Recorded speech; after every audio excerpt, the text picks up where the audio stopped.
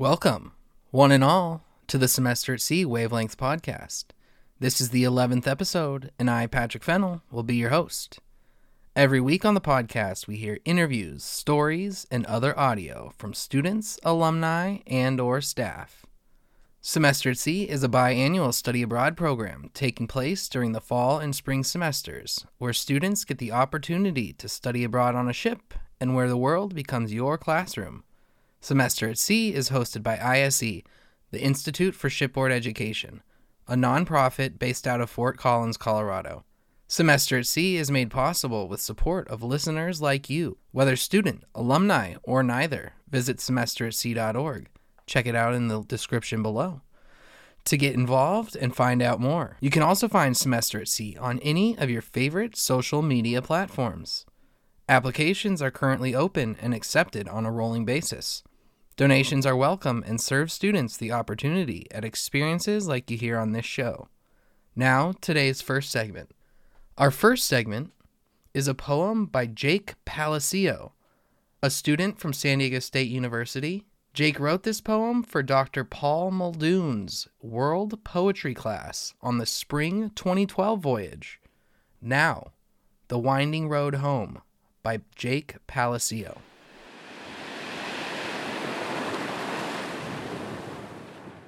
The stories they'd tell us as children gave merit to those who climbed the mountain, and to those who championed their goals. But the thing they always forgot to tell us was how the heroes got down from the peak.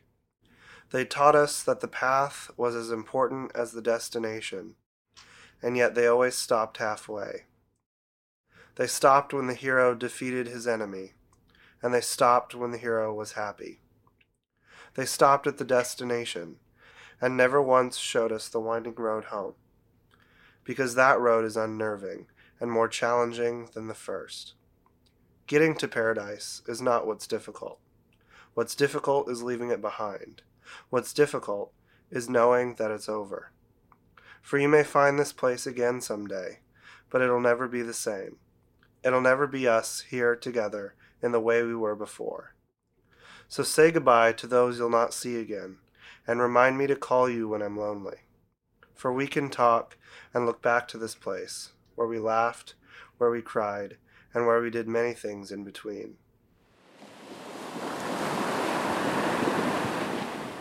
Since 1963, Semester at Sea has given over 73,000 individuals from 1,700 different academic institutions the unparalleled experience of visiting more than 60 countries across 6 of the 7 continents. Semester at Sea serves undergraduate, gap year, and graduate students.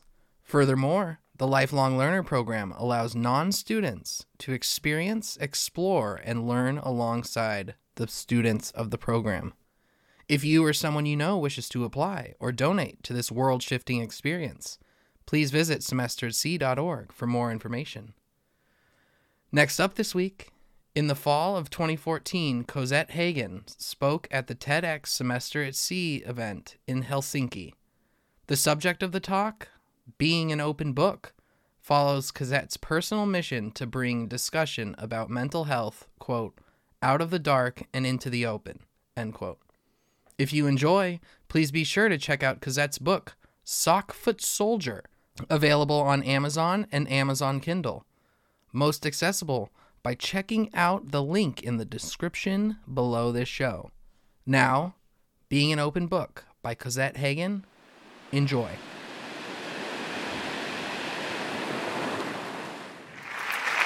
If I was a book, I wouldn't have a cover. I would just be pages glued together at the spine, completely exposed and vulnerable to everything. I wouldn't have a title. You wouldn't be able to catalog me on any shelf. You'd have to read every page of me before you knew where to put me. You'd find that one chapter of my story is about emotional confusion, mental illness, and the resulting decision to live life like an open book. I'll start my own mental illness story at a time when many other people start. High school. I was still learning what emotions were normal, what behavior was acceptable, and I didn't think I had a problem. Some days I was sad for no reason, and I'd tell myself, oh, it's just hormones. Your body's still changing. Your head's just trying to balance itself out. But still, at what point was I too sad, too anxious? Was bursting into tears before every test normal? Was collapsing on the bed and sleeping for 12 hours straight just because of a growth spurt? Maybe, but maybe not. At some point, I knew something wasn't right. I went to school one day with a bottle of pills and a note I'd left behind at home. And I went to school knowing something was wrong. I knew I needed help, but I made a decision I'm very proud of to ask for help. Now, in that moment in the middle of the school day, asking for help meant crawling to a classroom with friends, pantomiming and scribbling what was going on in my head, being escorted to the counselor's room, and calling my father. Luckily for me, I have a great relationship with my dad, and he was supportive but not overbearing. After that awful climactic day at school, he took me to a crisis psychiatric appointment where I got my first diagnosis, depression. After that, I would keep a log of how I was feeling, and an entry would go something like this. Today, depression just wanted to sit on the couch, eat an entire pan of brownies, and watch Grey's Anatomy reruns. Today, depression just wanted to stare at a blank wall for an unreasonable amount of time. Today, depression couldn't be reasoned with at all. See, I treated my depression like it was an alter ego, a lead cape I was forced to wear, not part of my identity. Even in my words, I was distancing myself, and I had to make the slow, gradual shift to accommodating my depression instead of separating myself from it. That was hard. The first obstacle in my mental illness acceptance journey came with college applications. Now, up until that point, I had been blogging about pretty much everything in my life, including my diagnosis. My emotions and musings and trauma were online for the entire world to see, and many of my peers were familiar with that blog. But when thinking about college applications, how did I want my cyber self to look? After thinking about applications, they can do a simple Google search of your name and instantly know some of your darkest secrets. My dad firmly believed that I should only put on my best face and take down the blog. And I understand where he was coming from. When you're applying to schools, you're boasting and bragging while being humble. But having a mental illness doesn't really jive with the image parents want their little applicant to have. Still, his perspective was upsetting. Why should I have to hide a part of myself? A part of myself that I'm not even ashamed of. And then I became indignant because in my idealist innocence, any person or institution who couldn't accept the worst of me didn't deserve me at all. After that, I looked at my depression a different way. I wanted to be open and communicative about what I was doing because I didn't want to stand there and be judged only on one factor. There's still a stigma about having a mental illness, which is a little ridiculous considering that 1 in 4 adults will face one in a given year. There's probably, 500 people in this room?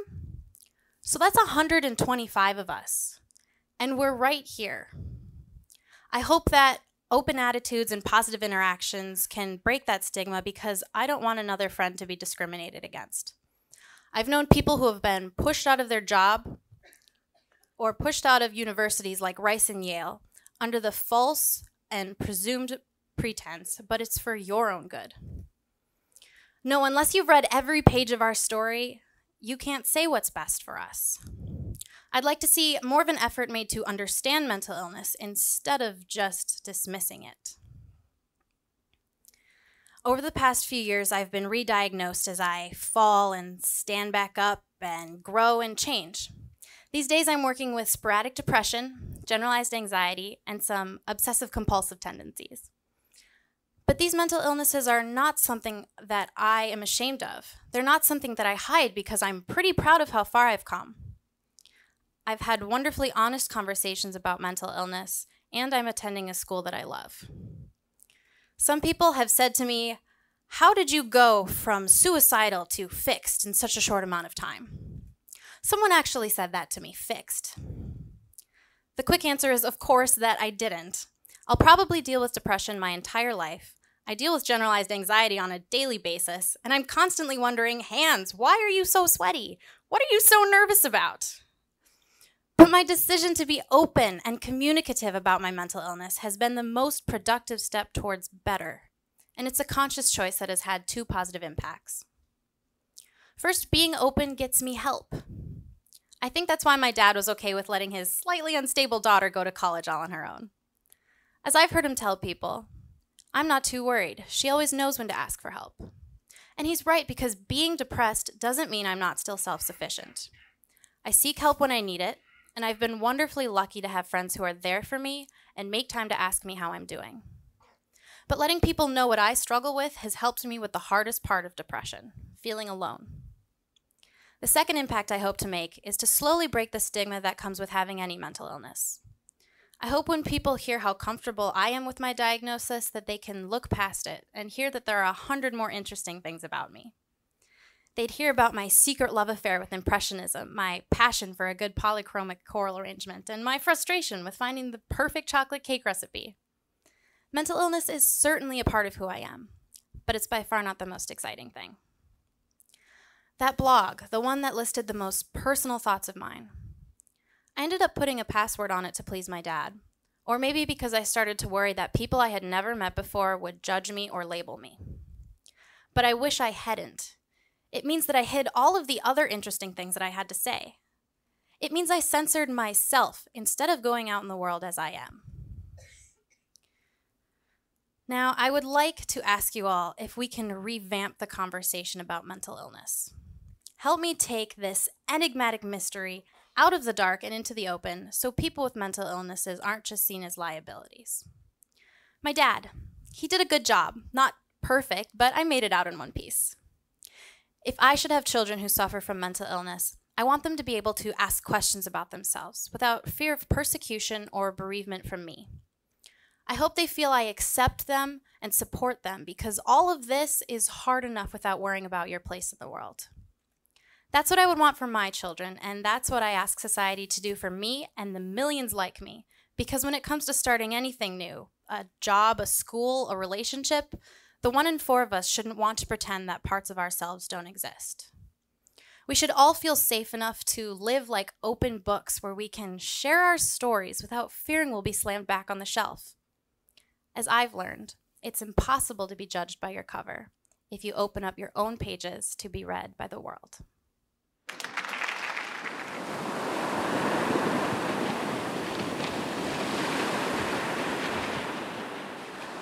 Well, that just about wraps up this week's show. Special thank you to Jake Palacio, Cosette Hagen, and last but not least, Scott Ostrom, who you're about to hear from. And thank you for joining us. To any alumni, please reach out to the show. The content on this show is only possible with your help and your experiences. Once again, to apply, donate, or learn more, please visit semesteratc.org. Check the description. The Semester at Sea podcast will be back in 2 weeks on June 21st. Thank you for listening this week. Finally, we have a very special treat for all our alum today. While the captain leads us to nautical success and navigation, almost every semester is led by a different executive dean who leads the students to academic success. My voyage on spring 2014 was led by Executive Dean Mike Zoll. And while many of you may not have the pleasure of knowing Mike Zoll, many of you will recognize the voices of your own deans in our closing segment for this episode. The following segment, the Dean Announcement Remix, was lovingly crafted by alumnus and Voyager Council member Scott Ostrom. So without further ado, the show will be back with another episode June 21st, now with these groovy tunes. Sailing off. 4, 3, 2, 1. Hit it!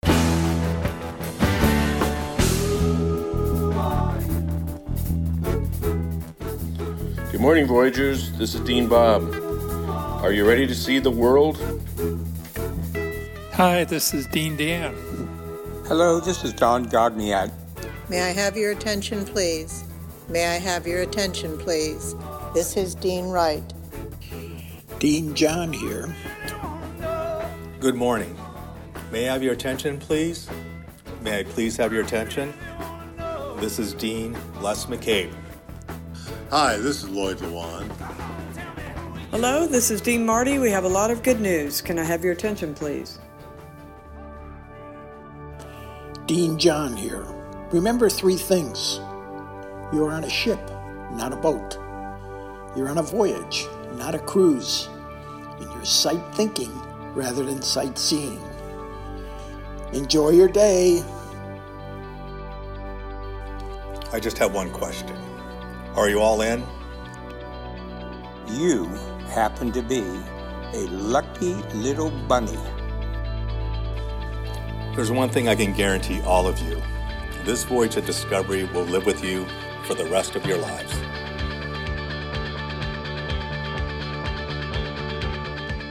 Good morning, Voyagers. This is Dean Bob. I just wanted to remind you that we're going around the world on a ship.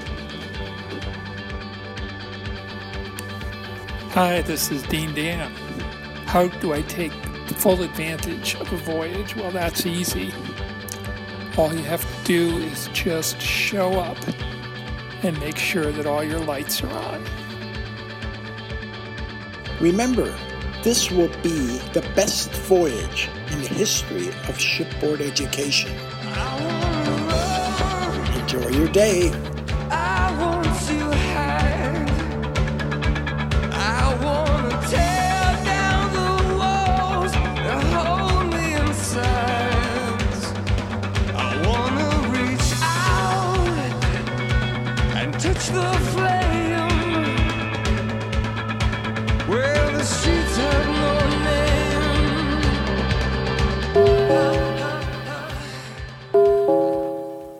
May I have your attention, please? May I please have your attention? With the following 2 students, please report to the Dean's office immediately.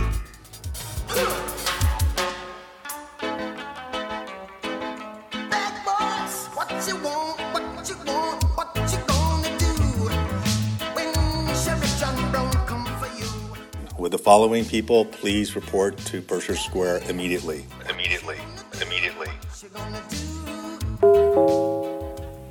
May I have your attention, please? May I have your attention, please?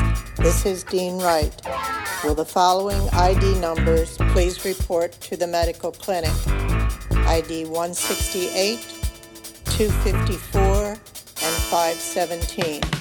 Once again, ID 168, 254, and 517. Please report to the medical clinic.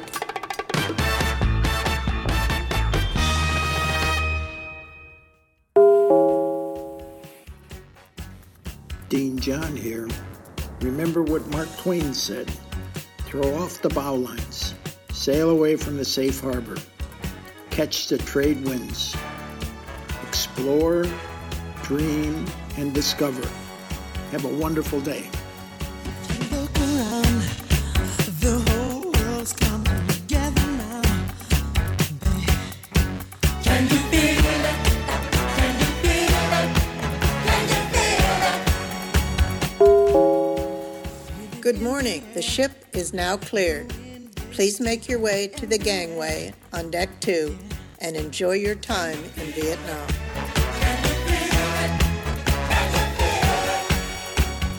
So we never forget what's important. China tomorrow. China tomorrow. China tomorrow.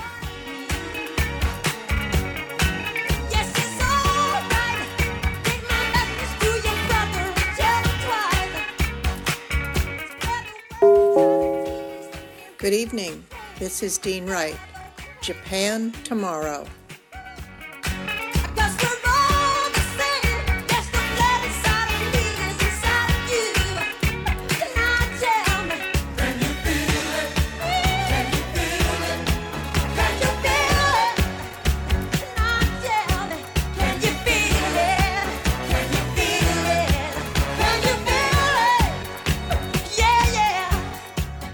Hi, this is Lloyd Lewan, and I remember saying this at the end of all pre-port tips as you're heading out for the experience in port. Remember why we sail. Represent us well. Hold hands and look both ways, and come home to me safely.